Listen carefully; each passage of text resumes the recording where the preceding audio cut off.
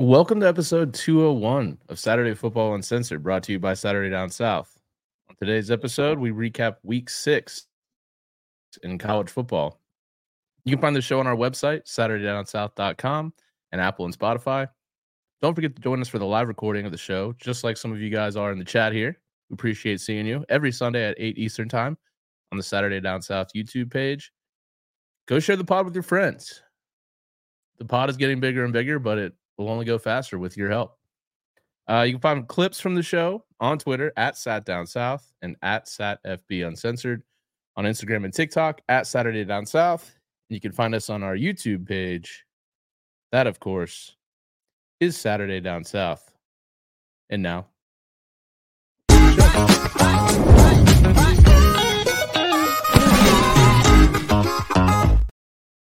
what's going on, everybody? Welcome back to another episode of Saturday Football Uncensored, brought to you by Saturday Down South and Texas Pete. I'm your host, Tyler Huck. And with me, as always, Chris Marler. Chris, good weekend, huh? It's a good weekend. Great good weekend. Dynasty's not dead. So you're in Atlanta right now? I'm in Atlanta. Yeah. So wait, you are too? I'm not in Atlanta, but I'm in Canton. Oh, okay. Similarly. What's up, Jeremy Schwinn? Yeah, no, it's I'm over in Johns Creek. Oh, dude, we're just burbsing it up right now. I know, it's not too bad. But this is a really good week, man. I'm over here. I'm dog sitting for my good friend Jeff, who is visiting some family, and it was a good weekend, man. It was like right from the jump. Good games at 12. Good games at 3:30. Georgia beat the shit out of Kentucky. Not a great night game. But a lot of fun. Yeah, man. And I noticed that you just didn't mention the 3:30 slate. But Bama? You mentioned it was a good weekend, and you were like, yeah. Yeah. I'm fired up, man. Dynasty is not dead. I already said it. Dynasty's not dead. I need to grow my hair out to like right here. I need to get that jawline back because we are right back in 2009, and I need to just lean into it because I haven't watched an Alabama game in a long time where I'm like excited for the defense to get on the field. Yeah, man, the defense is really good. We'll get into that game, of course. Yeah. Zach Clifton. For me, go ahead. What's up? I was gonna say, just my favorite part of the weekend. Where's everyone from? What are you guys drinking? I have a massive pour of Four Roses. Ooh, little Four Roses. Yeah. Stiff. My personal favorite moment of the weekend was Mario Cristobal and his incompetence, which we'll get into as well. Because, Chris, typically we're not going to be covering a Miami Georgia Tech in the preview, especially when only one team's ranked, the other team just lost to Bowling Green, and they're 22-point favorites. You're not going to preview a game such as that. No, but we will certainly recap it. Yeah, we should start there. Why don't we do that? Miami. So first off, I don't think we have a ton of Georgia Tech or Miami listeners. I think I'm the biggest Georgia Tech fan here.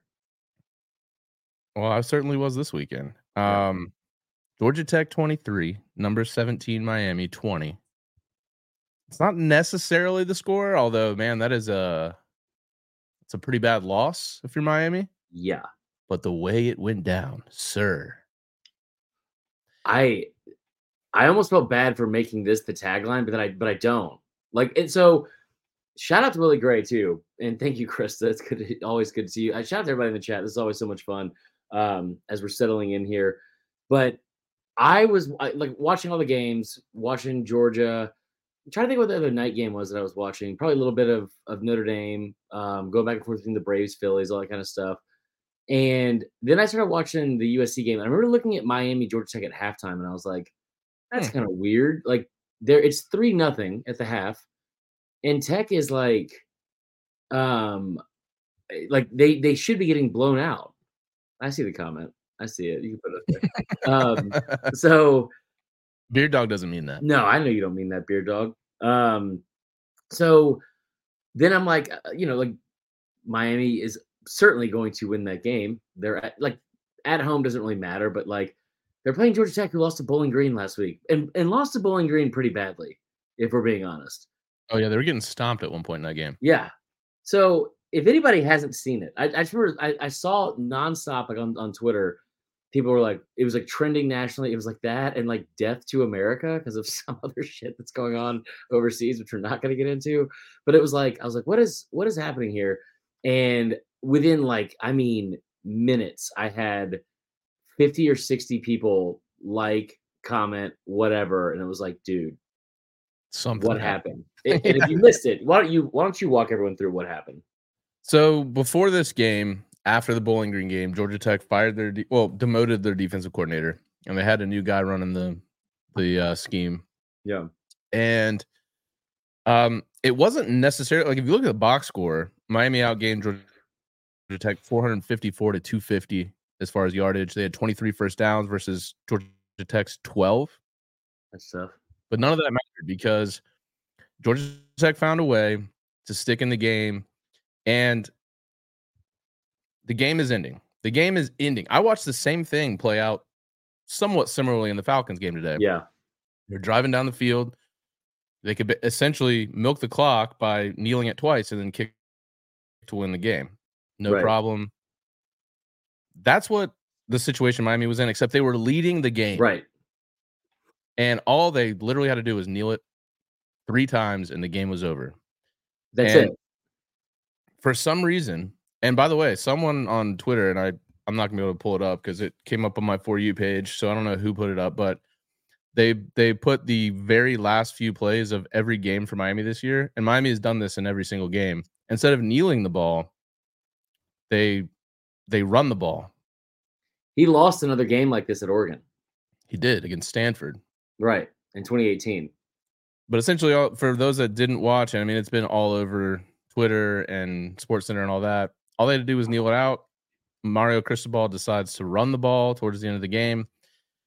And Don Chaney, who had a good night overall, 23 carries for 103 yards, but this particular carry was not so great. He fumbled on the 3rd down run. And it's like 20 seconds left. And Tech has no timeouts. No timeouts. Brent Key, after the game, said, we just thought they were going to kneel the ball. Mario Cristobal said, we should have taken a knee. But they ran the ball. Which is like, yeah, no shit, dude. Yeah, everyone knew that. So, and Krista, hold on, Krista Kissinger brings this up, and she said, so they try to run the score up when the game is over. Karma. I saw this floating around Twitter, like they were trying to like run up the score so they could up their ranking, or like because it was a close win against Tech. That's not what they were doing. It was that bad of coaching that they were not like, this is what he does. Like this is like this is the way he attacks the end of games. It is like the most, I'm going to fucking say this phrase, even though I hate this phrase. It seems like the most fucking sad boy, like desperately alpha male shit imaginable. Like I am, dude, we're not going to take a knee. I won't bend the knee to anybody. We're still going to pound the rock, bro. Pound the rock, bro. I'm Mario Cristobal. Look at my pecs, man. Look at my pecs. Yeah. And like, they do it. They fumble. Tech has no timeouts. And so they have time for 2 plays. And Haynes King floats a pass across, like from the right hash all the way across his body, like for like 30 yards to like the Miami 48 or something. And then they run the last play. And I don't understand how you do this after this. Like, you don't run prevent defense. You run a normal defense. You let Christian Leary, former Alabama player, somehow slip behind you. And he walks into the end zone with 2 seconds left. And the first thing you see is he crosses the goal line. The first thing you see, some fucking bottle hurled out of the stands from some angry ass Miami fan. Just like, I don't know. I don't know what he could have been doing. I don't know what he could have been doing. But it was one of the dumbest things I have seen at the end of a college football game. I mean, luckily the Bama game played out well because Milroe pulled some shit at the end of that, which we'll get into as well. But I just thought it was so dumb. And it was like, if you're a Miami fan, I think 2 things can be true at the same time. One, I'm shocked that they're ranked. I'm shocked that they're ranked this week. But like, you still should know that your team was good enough to be 6-0, right? Or 5-0, whatever it would be. but that's a loss. It's gonna that like they ruined a perfect season so far because of that decision in a really bad, like in a really bad conference outside of Florida State and North Carolina, and they had everything in front of them. Like Hey, don't forget Louisville, bro. Louisville as well. You were big on that all offseason. Yeah, I went against them in the game, but man, they looked pretty good. Even worse for Miami. I'm fairly confident. Yes, I'm looking now. They're coming off a bye in this Yep. game. Yep. And oh yeah, by the way, their next 2 games at UNC and against Clemson. I'm sure they'll rally. Yeah, because that's definitely what they've done in the past. Still on the schedule after those 2 games at Florida State against Louisville. I just thought it was one of the dumbest things I've seen in forever. Just one of the dumbest. You Just know what the second dumbest thing was I saw this weekend, Tyler? what's that? Let's get into this bomb-ass graphic, by the way. That is really good. I know. The 9's a little bit messed up. The 8's a little bit too low. Other than that, pretty good. I literally never would have seen that had you not pointed that out. So I couldn't get the 5 and the 6 lined up completely because the 5 is at 52.3 on the font, and this is 52.8. And it's fine. It's fine. But yeah, so the AP Top 25 came out, and I'm realizing something more and more. There's 2 things I'm realizing with the AP poll, and that is there is an actual SEC bias, for one. And you don't see it here because we're only in the top 10. But the other thing is that these voters really just, you can't watch every game. You can't. Right. But they continuously seem to get it wrong. I don't have a single problem with, I'd say, the top 9. But outside of Mario Cristobal, the dumbest thing I saw this weekend, stop trying to make USC a thing.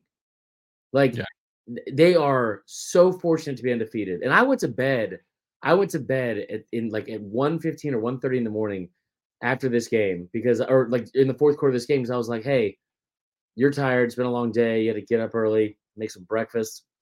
And yeah, I made a huge breakfast, by the way. It's awesome. But like this USC thing, I was like, they're up by 8. It's the fourth quarter. They've clearly come back. It's over. Like there's no way they're going to let Arizona hang in this game because Arizona sucks. Arizona's not a good football team. And not only did they let them sit around in this game after being down 17-0 at home to them, they went to 3 overtimes with them. Yep. And keep in mind, Arizona has been without their starting quarterback, Jaden Delora, as well. Yep. And their backup went 25 of 35 for 303 yards, 5 touchdowns, 1 interception. He might be 5'6".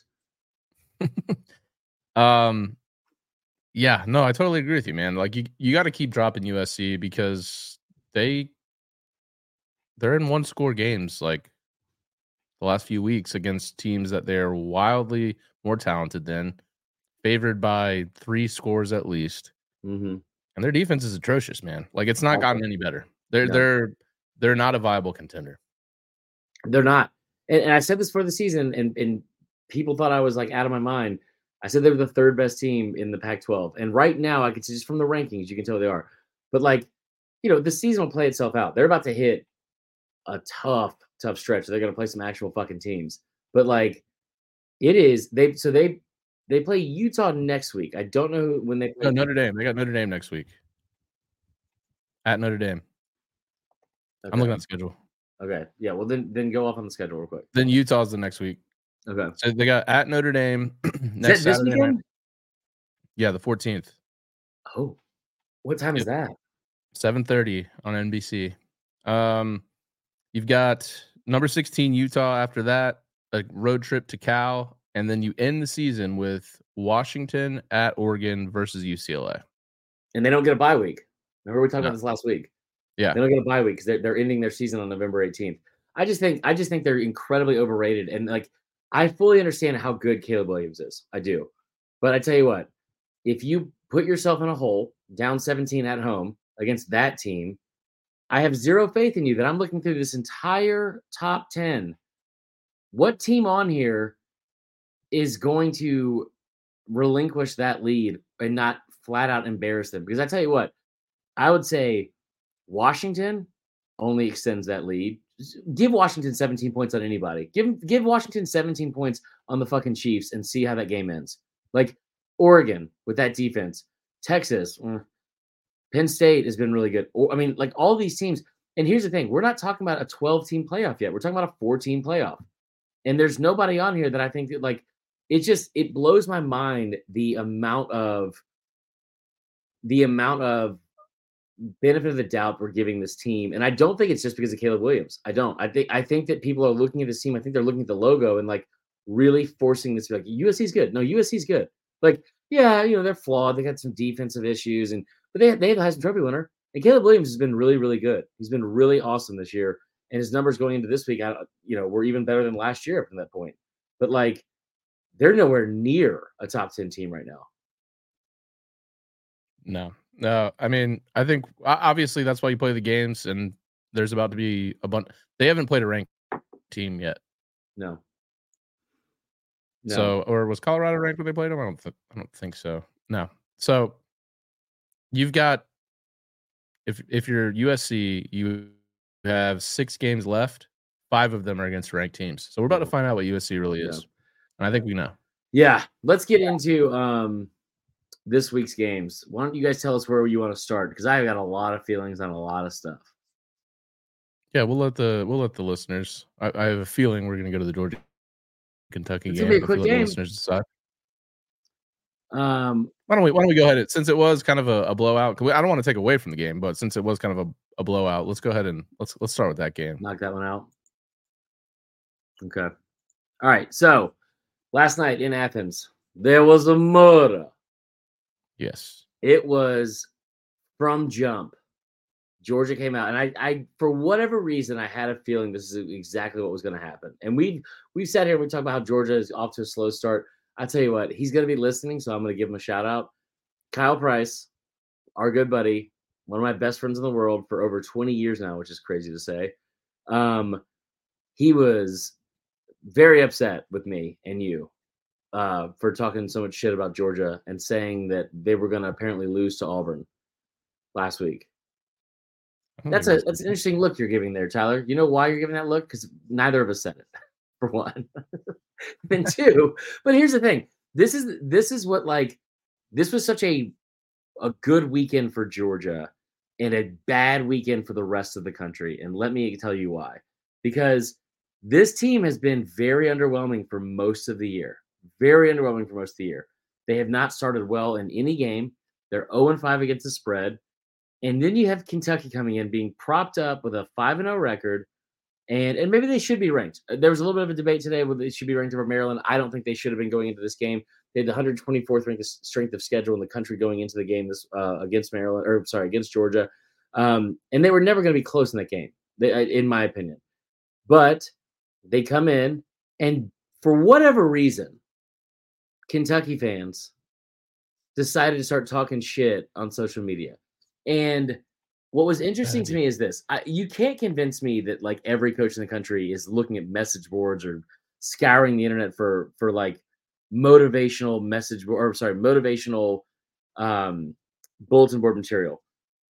But if you told me they were at Georgia, it'd be hard for me not to believe you, because it is so difficult to get 18 and 24-year-old kids, 100 plus of them, to be on like every week, focused every week, and like and in the same direction with anything, let alone a 15-game season, right? Especially if you've won back-to-back natties and you haven't played anybody yet, and you know that you're good enough, like on a bad day, to beat, I don't know, 95% of the country if you play a C+ game. And for whatever reason, Kentucky decided to fucking wake a sleeping giant and start talking a bunch of shit all week and saying how like their fans saying they're going to do this and that. And the national pundits were like, is a trendy upset pick. Who the fuck thought that Kentucky was going into Sanford Stadium at night where they had won, like, what was it, like 22 straight home games? I know they'd won their last 9 SEC East games there by an average of 25.6 points per game. And they came out here and just absolutely took it to Kentucky and fucking embarrassed them. Yeah, and shout out to Carson Beck, by the way. We were on this a few episodes ago, but the guy's really having a solid year. And statistically, it finally showed 28 of 35, 308 89 yards, 4 touchdowns. Just a really great effort. Brock Bowers continues to be Brock Bowers. 7 catches, 132 yards, touchdown. Firmly in the Heisman race, potentially. Greg McElroy said last night, if he's not in the top 3, it's a joke. It's hard to argue that. I mean, it's tough. It's typically tough to reward a tight end. I can't ever remember a tight end being even in the top 5. Yeah. But the dude's a monster. There's no denying that. You had Rosemary Jack Saint go for about 100 and a touchdown. Ra Thomas, a touchdown. An incredible catch for a touchdown, by the way. Yeah. Spread the ball around to a ton of different receivers. Just a really, it's the effort and the outcome that we've kind of come to expect from Georgia that we hadn't seen this year. Yeah. So if you're a Georgia fan, I think you're probably a little relieved to see this kind of effort. Yeah. And I think we saw that in some of the post-game phone calls. Oh God. Hold on. We got a lot of them. Real quick.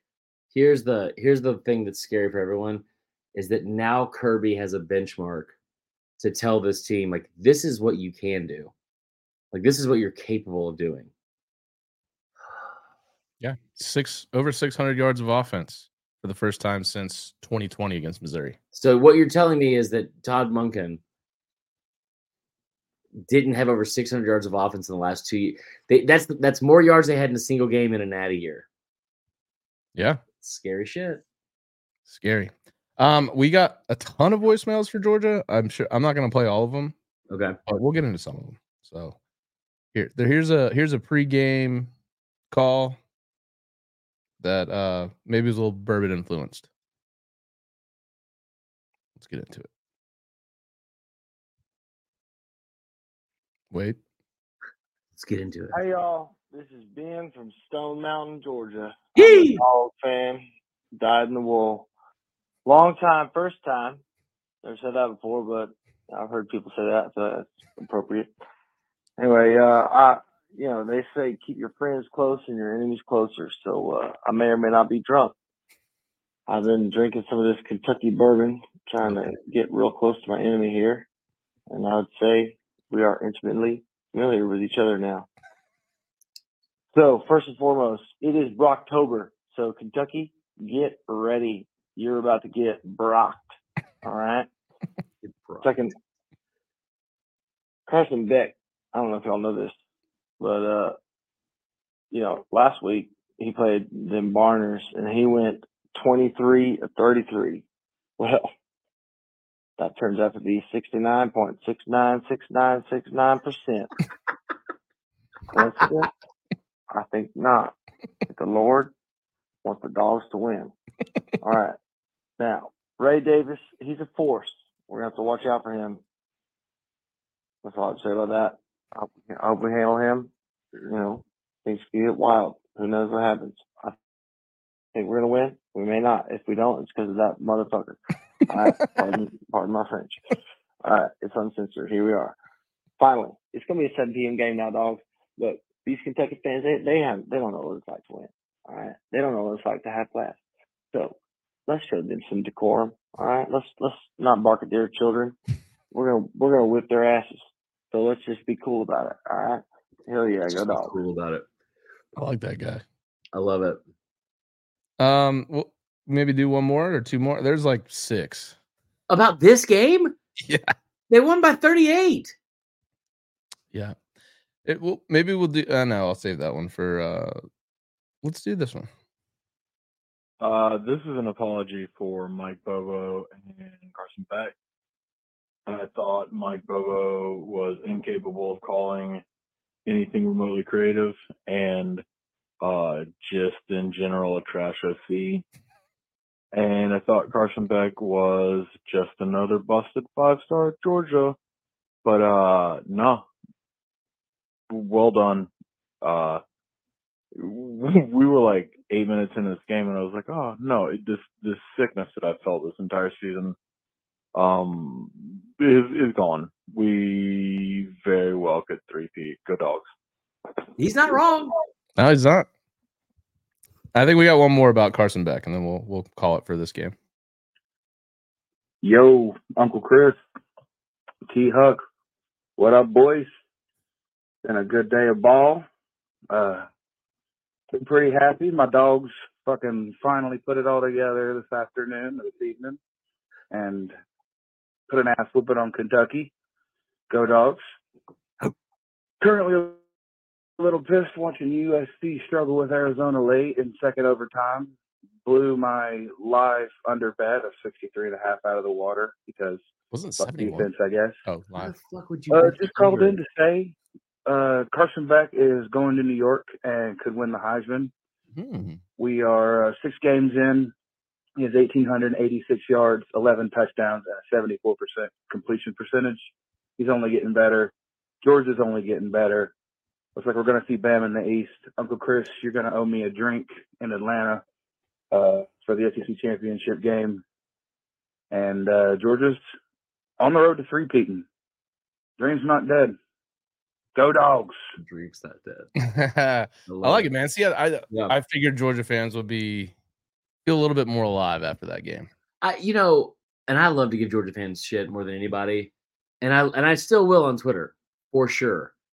Yeah. However, I love I don't love hearing a bunch of like arrogance from Georgia fans on social media. I love when we hear it on the calls and on our show because it's like our Georgia fans. You know what I mean? Like you guys might be assholes, but you're our assholes, and we love that. We love that. All right, I'll tell you what. I'm going to take over here for a second though. Okay. And this is where we're going next. Everybody can suck my beep. Dream's not dead. Dynasty's not dead. Let's fucking get into it. Alabama is the least aesthetically pleasing team in America to watch. They find new ways to win in the least likable ways possible. This week, we decided to take America's least favorite player. Like, I posted this the other day on Twitter, and I meant it.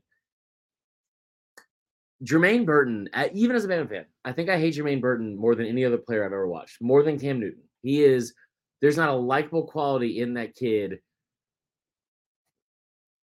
Thank you for your service on Saturday, though. I will say that. That was a hell of a game. So Bama wins 26-20. This was something we both picked A&M, and I did not feel like it was an emotional hedge. I thought everybody who picked – I saw people going at Casey Smith, and I don't like anybody on that podcast at all. But I didn't think she said anything that was off base. Like I thought that they could have gone in there and beaten Alabama because they had a better defense. I love what Dorian said before the game, and I still don't even disagree. Better at special teams, better on defense, better on offense. However, that turned out to be not true. I say I don't disagree before the game. But I tell you what's happening with this Alabama team. They are so unstable and so flawed. I said this jokingly the other day. I didn't tweet it, but I don't think she can hear this because someone's over here right now. But I almost tweeted this out. If this team was any more flawed, I would fucking try to date it and move in with it at the same. That's how ridiculous this fucking team is to watch. But they came out, they got punched in the mouth early. If you looked at the bets that I told you to make this weekend, I said A&M score first. I thought A&M would cover the 3.5. Jimbo kind of fucked that at the end of the game with the kicking of the field goal. But man, I was happy. And the sky was falling for Bama fans. Sky was falling. You know how many yards rushing Bama had in the first half? I don't. -13. Bad. Real bad. Real bad. Down 17-10. And then Bama gets the ball to come out in the second half. And they come out and they are driving. They fumble because of a backside blitz that wasn't picked up because Caden Proctor is the worst. 9 false starts for Bama this week. Huh? 9 false starts for Bama this 9 pre-snap penalties. 9. And we're going to get into the penalties in a second because I'm going to be a little bit heated over that. Yeah, the refs, yeah. It's out of control. And I need to calm myself before we get into it because I'm so fucking tired of hearing about it. And I don't know if you saw Twitter this weekend because I put together a fucking big pen in a 6th grade math homework notebook worth of stats about Bama in true road games in their last 17 true road games, not including the COVID year, and the numbers were alarming. It made it to Reddit. Somebody stole it, of course, and put it on Reddit. But no, so we'll get into that in a second. They overcame a lot. They overcame a lot of their own stuff that they did to themselves. And I woke up on Saturday and I sent a text out to a couple of texts. I sent one to Kristen Saban. I sent one to in that thread, a couple other Bama threads, and I was like, I don't know why, but I just have this feeling that Jalen Milroe is going to go off and just put 300 yards on this defense and just torch them. Partially because I didn't think we were going to be able to run the football. And like he throws the deep ball well. We got to watch Jalen Milroe grow up in front of our eyes on Saturday, and he was great in the intermediate throws. I don't know what DJ Durkin was doing. Like you could blitz him all day. They could not cover the receivers, and there's only two of them they had to cover. Bama gave this team every opportunity, and the refs gave this team every opportunity to win this game. And that Bama defense is getting nastier and nastier every single week. Every single week. You interject for a second. I'm gonna get some more drinks in me. There you go. Yeah, shout out to Jalen Milroe. Career high 321 yards. Obviously he had the 3 touchdowns. Texas native. So back in his home state. Yeah, man. I mean, the penalties, I'll let you get into the ref side. But obviously the 9 pre-snap penalties, it's just got to get fixed. It didn't bite you in this game, but it surely can later. But Bama is a team that is improving every week, it feels, especially on defense. They're figuring out what they want to be on offense. And yeah, like we talked before the game, A&M had 2 straight games of 7 sacks or more, and they had 6 in this game. They had 4 in the first half. But it didn't. Yeah. But it didn't matter. Saban does it again. I feel like I always do this. I don't always do this. But anytime that everyone's back against the wall, Bama, everyone's picking Bama to lose, it feels like they always win. Yeah. Yeah. You know why, Tyler? Here's a fun fact for you. Bama's been an underdog 5 times since 2009, I think. 5 times. Georgia in the SEC championship game by 7. They beat them by 17. Georgia by 3.5 or something like that in 2015. They beat them by 28. There's like Florida, I think 2009 SEC championship game. They beat them by 19. There's 2 more in there that I can't remember. But I was so impressed with one thing in particular. And this team is not a complete team, and there's so many flaws, and it does drive me crazy to watch stuff that's like anybody that knows me, I've said this on this podcast for years, I feel like I've gotten better and more mature watching games. Okay? I do. I feel like I don't cuss as much watching games, and I handle things better than I used to. Pre-snap penalties will cause exorcism level of things to fly out of my mouth. I mean, like, there are a few things in this world that make me angrier than a fucking pre-snap penalty, and Bama had 9 of them on Saturday. But Will Reichard kicks another field goal. He's hit his last 25. That was impressive. And more than anything, I sat here and I listened to Bama fans complain about the offensive and defensive coordinators for the last 2 years, and I thought it was stupid because they finished in the top 10 in scoring offense and scoring defense a year ago. Those were like, you're not seeing anywhere close to those numbers on offense this year. The offense has put up less than 400 yards. They put up less than 365 yards in 5 straight games. That is the first time in 15 years that's happened. 5 straight games, less than 365 yards of offense. However, with this only 23 rushing yards in this game too. Tyler, at one point, before they pulled it into a 2-score lead late in the fourth quarter, they had 13 penalties and 13 rushing yards. Bad. Real bad. But one thing this coaching staff has continued to do each week, and we saw it at Ole Miss, and we've seen it the past couple weeks, is they are making halftime adjustments. And that is something we did not see with Alabama a year ago, or really that much in 2021. And that's something that should be so promising for fans and this team, because they're coming out and they have a game plan. They're down 17-10 on the road. Everyone, including me, I mean, I wasn't counting them out, but people like Bama fans who are showing again why they're the worst now that they're not winning at the same level. Sky is fucking falling. I'm so like, we're ass, like we're cheeks. We're like, just say ass cheeks, by the way. It's so weird. Such a weird thing. And like so many people, like Milroe sucks, Tommy Reese sucks, who he kind of does. Like this defense, like, well, everything's awful. And it's like, hey, this is not going to be comfortable at all. Okay. Bama wins are not going to be comfortable at all. But it's kind of fun again to go through like these like little roller coasters and panic attacks and heart murmurs and all these things each and every week. I've said this, like with Saban being there, sometimes you kind of look at games and you're like, it's not as much fun because you expect to go out there and play Arkansas and beat them by fucking 30. Each, like you have 4 games a year. It's been like, this is a team that they've played 6 games. I've thought they would lose 3 of the 6 games. And hats off to that coaching staff and hats off that fucking team and hats off to Jalen Milroe for going out there and hearing all that shit. Because you didn't block it all out. Hearing all that and still going to work and proving everyone wrong each week. It's been awesome to watch, and I'm so fired up for it.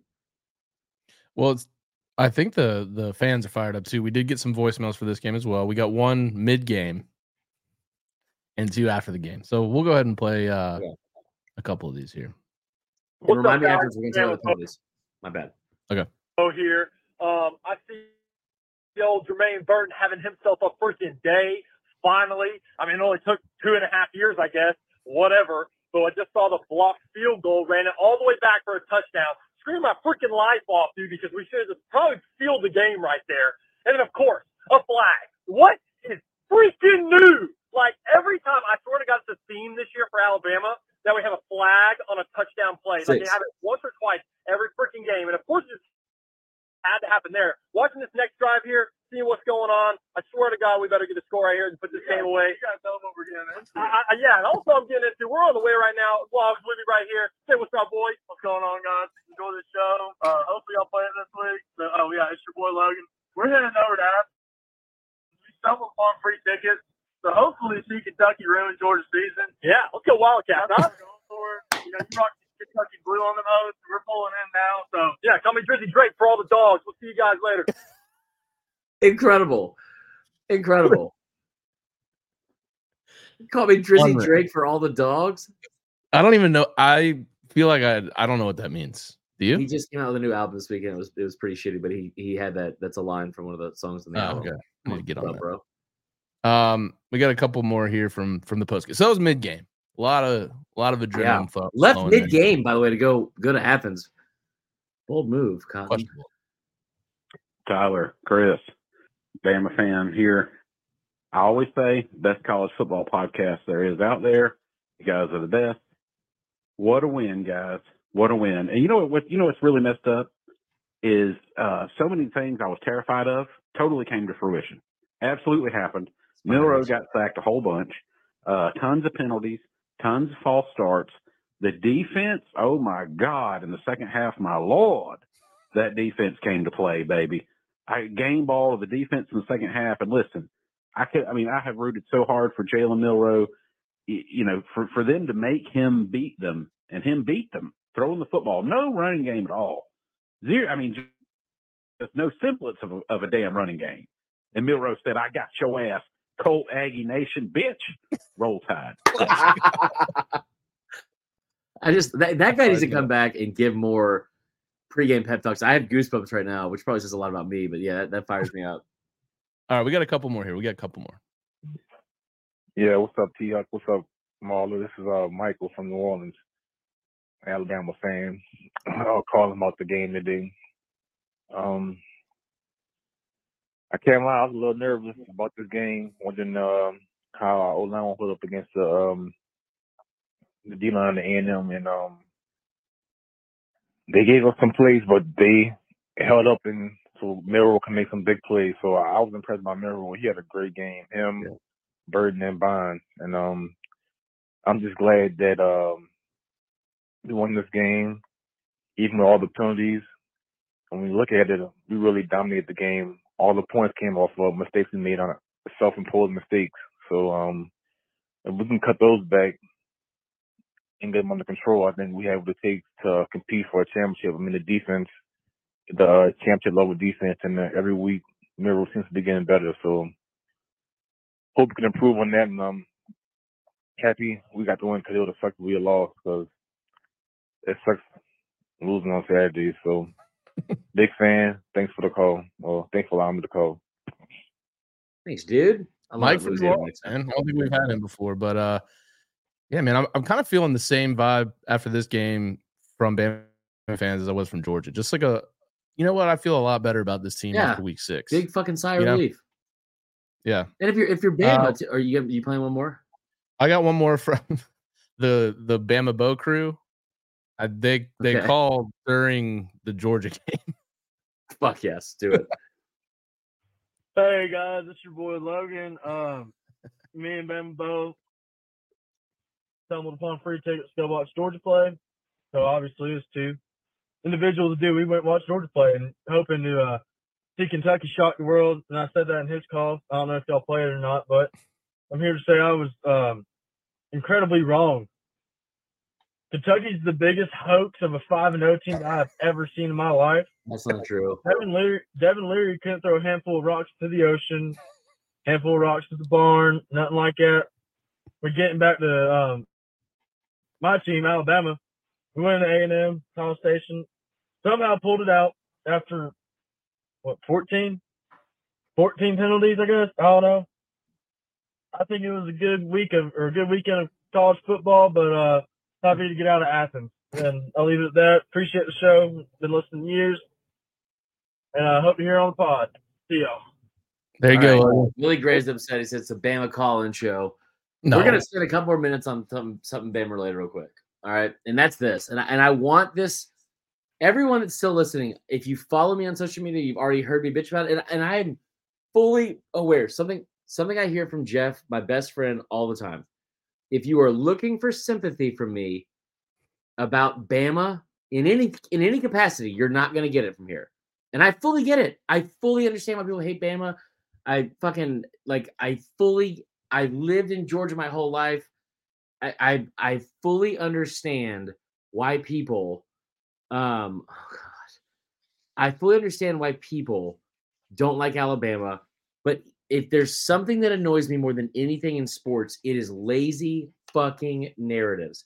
And there has been one that has clung to Alabama for well over half a decade, and it's that Bama gets all the calls. And somebody said it one time because in 2015 or 16 or whatever, they didn't have that many penalties called against them and whatever. And somebody said it, and it just became reality. And the reason why it became reality is because everyone sat there and watched Alabama get absolutely skull drag their favorite team in whatever brief moment they thought they had a chance at scoring or pulling close or pulling even or maybe ahead. Something didn't go their way and they got mad, and it became that should have been a penalty on here. I've never seen more a fan base put fucking collages together more. Yes, Dale, we do have sloppy, filthy mouths. Welcome to the fucking show. Anyway, so it says college football uncensored or Saturday football uncensored at the top of the screen. Welcome to the show. So I've never seen fan bases cling to something more that's so untrue. It's so untrue. And I'm so fucking tired of hearing it, Dale, about Bama getting all the calls. I mean, yeah, we are getting the better games, Krista. We are, for sure. Anyway, I'm so tired of hearing about it. And if you look, I put this out on Twitter. There's so many penalties that are called on Bama in this game. There were 14 penalties. A&M got 4 penalties for 19 yards. It's the lowest amount of penalty yards A&M has had in a game against a Power 5 opponent since 2015. Shockingly enough, also against Alabama. In the last 17 true road games Alabama has played, minus the COVID year, the opposing team has had less penalties than Alabama one time. And it was a total of 1 penalty against Ole Miss last year. They average over 3 penalties more per game for over 43 yards more per game. Bama averages more than double the yards of their opponent on the roads. And in 3 of the last 6, Tyler, Alabama has had 10 more penalties than their opponent. 10 more. You cannot sit here and tell me that you watched that game and watched Alabama get 5 penalties in a span of 3 total plays for 54 yards and sit here and say, yep, that they're so undisciplined. And by the way, this Alabama pass rush might be the best pass rush in the fucking country. Dallas Turner has been a monster all year. Chris Braswell, a monster all year. 4 sacks, I think, or 5 sacks and most of them all in the second half, had a safety. They were after the quarterback's ass all fucking game. So shout out to Texas A&M for not having a single holding call the entire game. Just an incredible job from an offensive lineman. They finally got one right down on the goal line. So you're talking about like watching an Alabama team that gets all the calls, 14 penalties versus 4, more than double on average over the last 17 true road games. It's a fucking joke. And if any other team sat there and watched a blocked kick get returned for a touchdown in that fucking moment, and they called a blindside block 15 yards behind the play when it didn't matter, you would have had the same fucking reaction. It's a fucking joke. It's Dale a is fucking furious. joke. Dale is furious with you right now. Move on to the next game. All right. This game was fun, man. Oklahoma, the Red River rivalry finally got a wrap. This did not go the way we thought it would. Filthy man. It was a great game. Actually, I think my final score prediction was 33-30 Texas and ended up being 34-30 Oklahoma. Yeah. So I was wrong. But, you know. Shout out Dylan Gabriel, first of all. Yeah. Came in clutch when it mattered most. 3-yard touchdown pass to Nick Anderson with 15 seconds left for the big win. I felt like when he also had over 100 yards rushing on 14 carries, which is pretty phenomenal. Thought the game might be over when Texas makes the kick with like a minute and change left. That's a valid point in the Very chat. valid point. Texas. I mean, I don't think this means they're not back. I just think Oklahoma's really good. Much quicker than maybe we thought, and that's the transfer portal era right there for you. Oklahoma was not good last year, especially on defense. I shouldn't say they weren't good. They were average. They made a bowl, but they didn't have as many yards as Texas, but it didn't matter at the end of the game. Yeah. Quinn Ewers had an excellent game. 31 for 37, 346 yards, only 1 touchdown, 2 critical picks. I'll let you say what you want about the game. We do actually have a call for this game that I think is kind of funny. Okay, so I thought this was a lot of fun. This is a really, really fun game. A really fun game. It like people always joke around about how like Pac-12 After Dark or whatever games, whatever, are like, oh, this game's drunk. This game was hammered 6 minutes in. I mean, 6 minutes in, this game was insane. They were going for it on 4th down. There was an interception in the red zone. I mean, there was like a blocked punt. There were so many things going on in this game, and it was so much fun. It lived up to the billing, and I thought this is one of those things. 2 things to be true at the same time. I haven't seen as much of the overreaction to Texas as I thought I would, but I have seen some of like the low-hanging fruit comments about Texas isn't back. No, they played a really good Oklahoma team. This is an Oklahoma team that, like, granted, they hadn't played a defense inside the top 80 in any of their games going up to this. Dylan Gabriel, who seems like he's been in college since like fucking 2011 or something like that, and the fact that he's had to refill my drink waiting, he's a really good quarterback, and they've Oklahoma recruits well, and Venables was going to shore up things in that defense, and he's in year 2. And when do teams make the biggest jump from a new head coach? It's from year 1 to year 2. And I think that he's done a really good job and an underrated job. Like, we haven't given Oklahoma credit on this podcast or at all really nationally at any point, which is weird because that brand, if that's a team, if they started out in the top 15, they'd already be in the top 10. Like they're a national brand, and we just haven't thought that much of them because of what happened last year. I thought it was an incredible job from Texas to fight against all of the mistakes they were making. Some really, really bad play calls, to be honest. I think inside the 1, as much credit as I give Sark for being a genius when it comes, like, Sark is still, I think, the best play caller in the country. But here's the thing about like him and Kiffin and all that kind of stuff. When you have the entire field to work with, and you could scheme guys open and get guys in different layers of that defense and different levels of the defense, like, you have so much room to work with. They can get so creative. We saw Texas down on the 1-yard line go under center and look completely unnatural and very odd. But again, as Krista just said, Oklahoma's really good. Oklahoma's a good football team. This is going to be a really fun rematch in the Big 12 championship. I think both teams will make it. I don't leave this game thinking, man, Texas sucks. I like they're not back, whatever, because they should have been able to win this game. They should have been able to. They kicked a field goal. You kind of do it in all three phases, but then of course you give up a huge run from Dylan Gabriel in like the last drive of that game, and it was just a backbreaking touchdown with 15 seconds to go. This is a game that I think it's one of those, like, those stupid fucking Buffalo Wild Wings commercials where it's like, I don't want this game to end.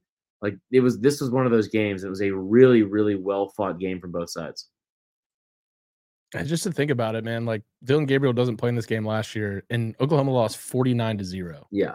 Come back the very next year, Gabriel to have a big game, and then for actually to come out and win is huge for the program. It's huge for, quite frankly, Venables. I think a lot of people after last year had questions about what he could do as a head coach, which is just so stupid after 1 year. We did have a caller on this game. Do it. I'm gonna go and play it. Hey, this is Joshua. I just wanted to have a heart-to-heart with Chris. Oh, no. Listen, man, I think the same things you see in Steve Sarkisian are the same things that you see in women. Maybe I'm trying to help you. I'm really reaching out, like, as a friend, someone who, I like, and say, hey, man, maybe look inward and figure out what's going on and why you keep putting all this emotional effort into loving these people that are just going to hurt you in the long run. By the way, Brent Venables has a higher winning percentage as a head football coach than Steve Sarkisian. There he is. That's the call. That's the call. That's the clip for this week. I'm crying. That is so good. Thank you, Joshua. Sometimes I need to hear that. I need to hear that. That's really good. I really enjoyed that. That was good. No, hell of a win for OU. I'm not going to give up on, what's that? Vaults them into the top 5 this week. Yeah. I kind of feel like deservingly so, because it's a big win. And also, you're coming off a week where teams 6, 7, and 8 did not play a single game. So it's like, I had no problems with that. I thought it was a really good win. Listen, I made a promise to Chris over here in the comments earlier. So, underrated, sneaky good game of the day. Maybe one of the better games of the day that nobody was really talking about. Can I play a call that was pre-game for this game? Fuck yeah, do it. All right, let's play that and then we'll get into it. Hey y'all, it's Ayers. I am a Mizzou fan, and I'll tell you what, I am fired up for this weekend, and especially tomorrow. I'm going dressed in all black, coming to the zoo. If they ain't ready, Luther Burden's going to run all over them. I don't have any doubt in my mind Mizzou is going to walk out of there with, at least a 20-point lead. I think the defense is going to come to play. And, Dayton Daniels isn't going to have a good day, and LSU's going to have nothing to do. MIZ. ZOU. All right. A lot of confidence going into that game. Hey, look, Brady Cook, he did throw the 2 picks, but he didn't. Yeah. 395 yards passing, two touchdowns. Where do we want to start with this game? So I had a lot of takeaways from this game. Brady Cook is human, kind of makes a couple mistakes. Now, from a box score standpoint, I'm confused why Schrader didn't get more carries. He had 114 yards and only 13 carries. And you had 3 touchdowns. Yeah. You had a 22-7 lead at one point, and you just kept airing it out. And then part of me gets it because LSU's pass defense is so bad, but the LSU defense is that bad. So it's like, I don't know why that was like your sticking point on like attacking them. And like, if it is, you have to sit here and like this is one thing I remember my college coach would always say. If you put up a crooked number, if you put up more than one run in an inning and you put up a crooked number, the pitcher better fucking go back out on that mound and shove and get a 1-2-3 inning or not give up a single fucking run. Because now you have momentum. And for whatever reason, Mizzou was incapable of doing that multiple times during this game. And I think there's a ton of credit you have to give to LSU more than anybody. And I think we tip the cap to Mizzou and we say, hey, great job still a great football team. You've played above expectations this year. You were in it. You could have won that game. But just because you're Mizzou and we don't hold you to the same high standards as other teams doesn't mean that if you're like you go without getting criticism, because you should have won that game. You're up 22-7. You're up 22-7 on a defense that just gave up 55 a week before and has given up a ton of points every week. And you've got a receiver that's leading the country in receiving yards, a quarterback that had put up all sorts of records so far this season. Put your foot on someone's throat. You're at home and go win a football game. There's not a time you're going to catch LSU more vulnerable than right now, and you didn't do it. No, And in now on the other fact, side, I mean, 274 rushing yards for LSU. I think they found something in Logan Diggs. He wasn't playing a ton to start the year, but 24 carries, 134 yards, 1 touchdown. Dude, we just every week we talk about it, but Jaden Daniels, man, So another good. 3 touchdowns passing, no picks, 130 yards rushing, another touchdown. Mm-hmm. The dude, I mean, if LSU hadn't lost twice, he'd be the Heisman frontrunner.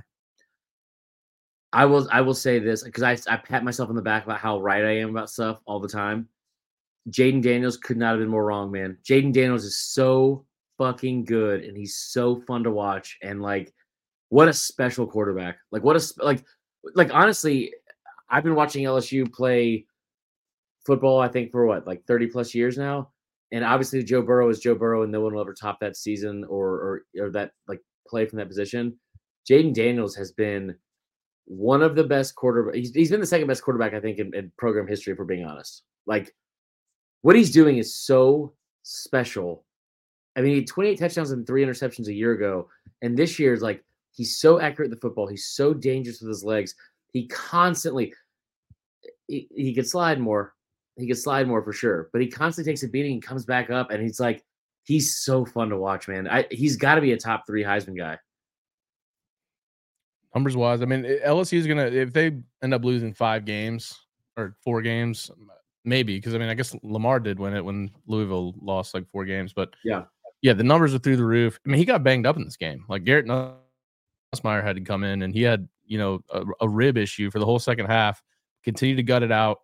And man, that's such a good, like, look, you still give up nearly 40 points to Mizzou, so the defense is not fixed by any means.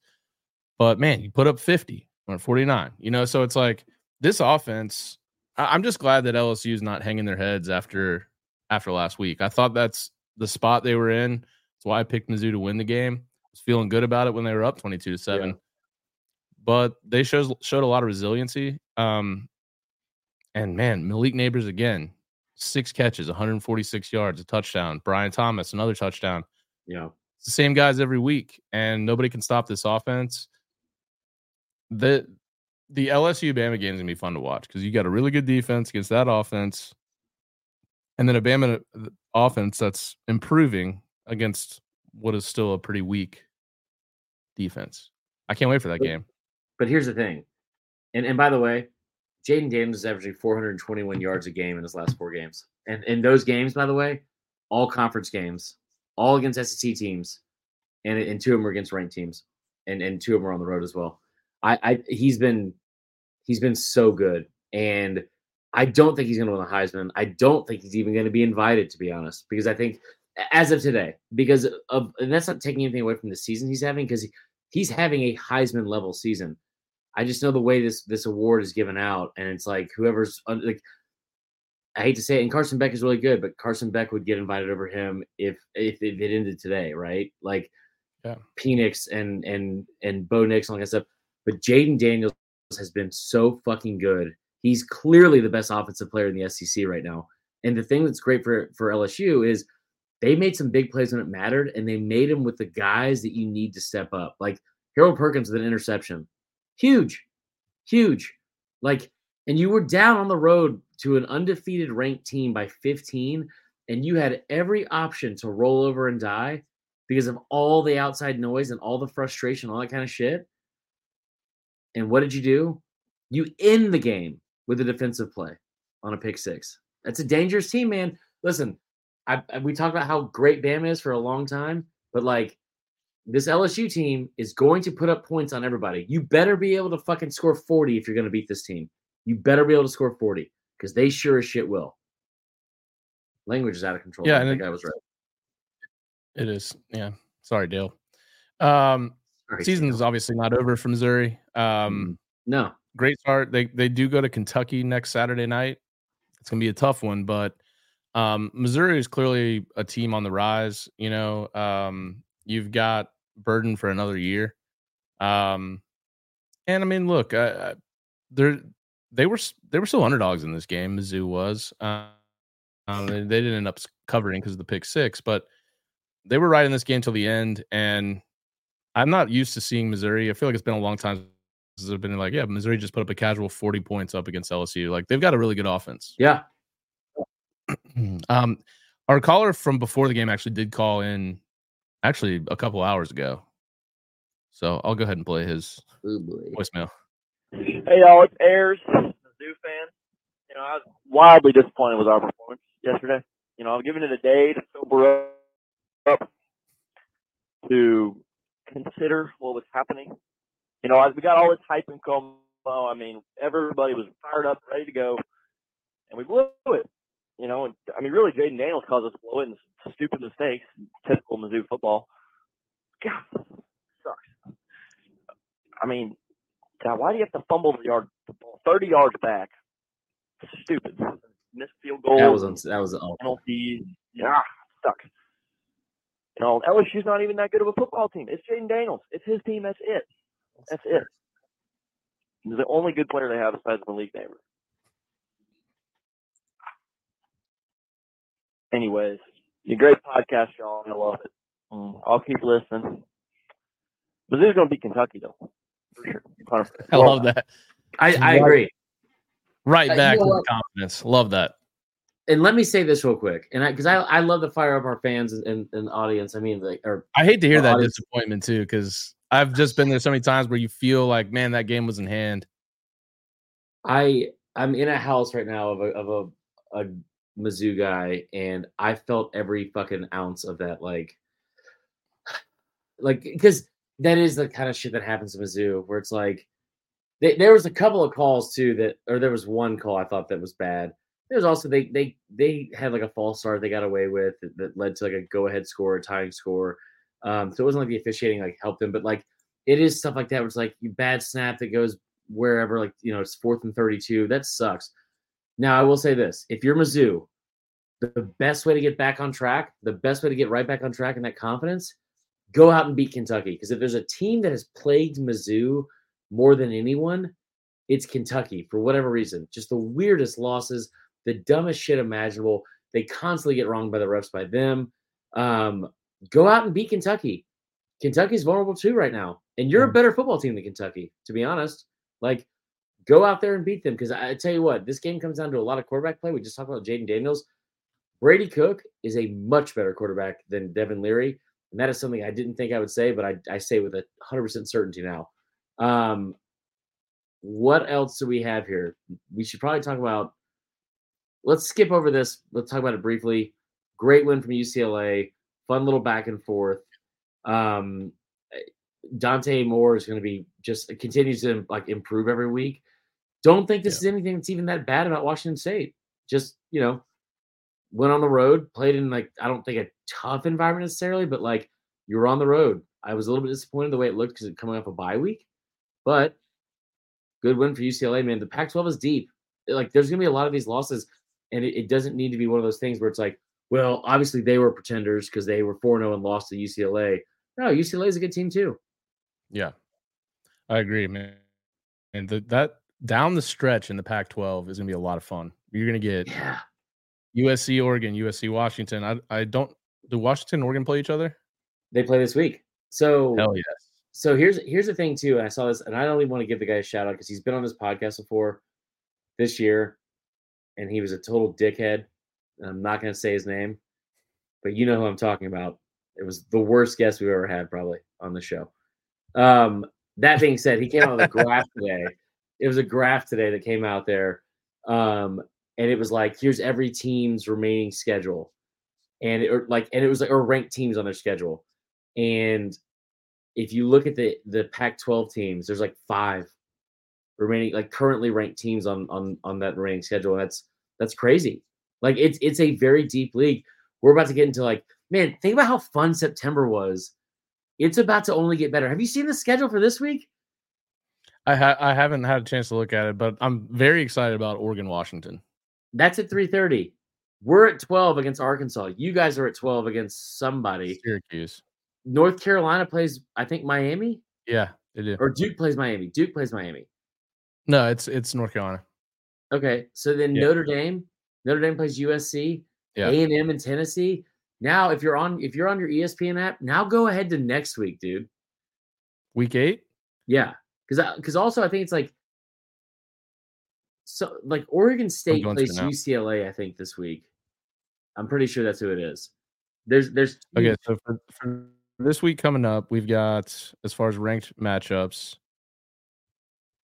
you've got Oregon, Washington, A&M, Tennessee. It's not a ranked matchup, but still, it's a good game. You got Auburn, LSU, not a ranked matchup, but still a fun game. You got Miami, North Carolina, Missouri, Kentucky, USC, Notre Dame, UCLA, Oregon State. Great matchups. Now go to next week. Next week, Duke, Florida State, Clemson, Miami, UCF, Oklahoma could be kind of fun. Whatever. Okay. Penn State, Ohio State, Washington State, Oregon, Utah, USC, Tennessee, Bama, Ole Miss, Auburn. I cannot wait for the next 2 weeks, dude. And think about the weeks we just had. All right, I don't really want to talk about Notre Dame, Louisville. I don't think we have a big Louisville contingent, and that's the only reason why. Hell of a win from Louisville. Yeah. Tip my cap to you, man, because you were on Louisville before the season started. I thought you were crazy. They have been really good. They're undefeated. I think they're up to in the top 15 now. Great win. Really shut down Notre Dame. Notre Dame. And let's close with this one, though. Okay. So I have some thoughts on this, and I'm not going to get into whether or not Maryland is better than Kentucky, because they are. Maryland should have been ranked going into this game, and they weren't. I think Ben Diesel, our buddy, he threw out a stat that is like crazy, but very, very good. I think Maryland's opponents going into this game don't have like one combined Power 5 win, which is crazy to me. Maryland's a good football team. Here's why I want to talk about this game. Maryland was up 10-0 on the road in this game. Ohio State coming off a bye week. Told you some of the numbers in the 5 games that Ryan Day had coming off a bye week. They won those games by 40 in 4 of the 5 of those games. Looked a little bit like they struggled early. But here's a thing that great teams do against other good teams, okay? You find yourself down early because I tell you what, Maryland has got a great quarterback, and they've got a really good offensive mind as their head coach. So they're going to be pretty good on script. Ohio State is still feeling some things out with what their offense is. But they were down 10-0 in this game. And it was kind of close in the second half, right? I think it was tied at halftime. It was tied at halftime 10-10. Yep. And going into the fourth, they were up 20-17. Ohio State's defense, I saw this tweet from somebody I didn't know. It's just a normal person. I think it wasn't like media. That was like, it's a shame that CJ Stroud never got to play with this Ohio State defense. It's a shame that Dwayne Haskins didn't either, and like a couple other guys, because this Ohio State defense, we talked about all offseason, is for real because they've got dudes everywhere. And there were a lot of times I thought Maryland would call plays because they could not drop back for 4 straight quarters and try to find open guys. So they had to get creative and draw plays or screen passes. Anytime they rolled out to Leah, Ohio State was right there. Anytime they tried to throw a screen pass, right there.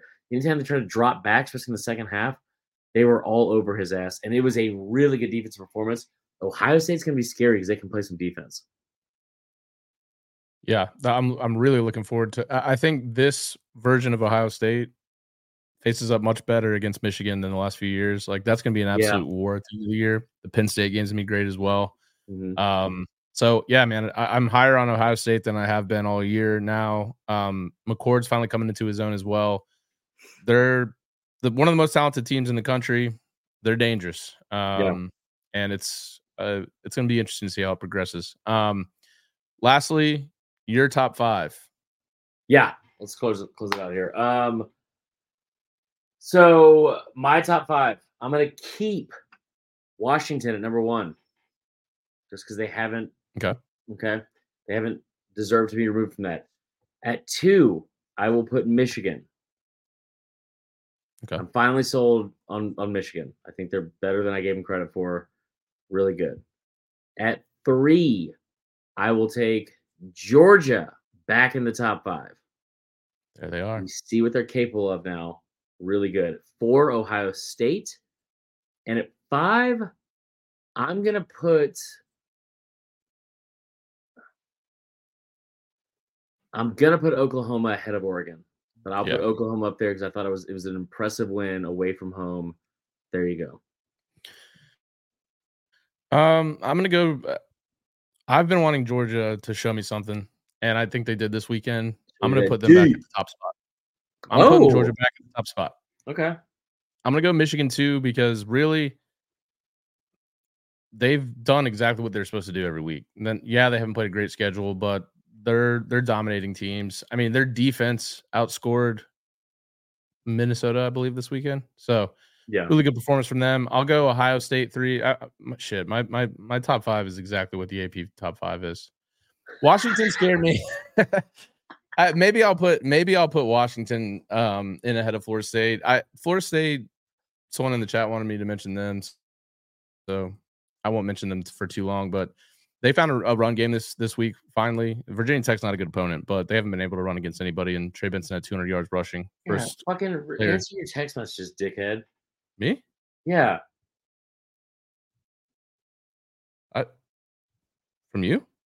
Yes, I was asking you because I was gonna ask if I should take Florida State on Saturday 37.5. Yeah, dude, I didn't have service. I was in the mountains. Unbelievable. Yeah, so I'll go Georgia, Michigan, Ohio State. I'll go Washington, Oklahoma. I do think Florida State's. I'm a little hesitant right now. That's the emotional hedging in me. That's fair. I'm no longer as confident as I was. Can we talk about one more thing before we sign off? Yeah. I have an answer to a question I was asked from a couple of the haters on here and a couple people that I like that were giving me shit for patting myself on the back about all these picks. Somebody asked me last week, they said, why do you spend so much time congratulating yourself and bragging about the picks you made?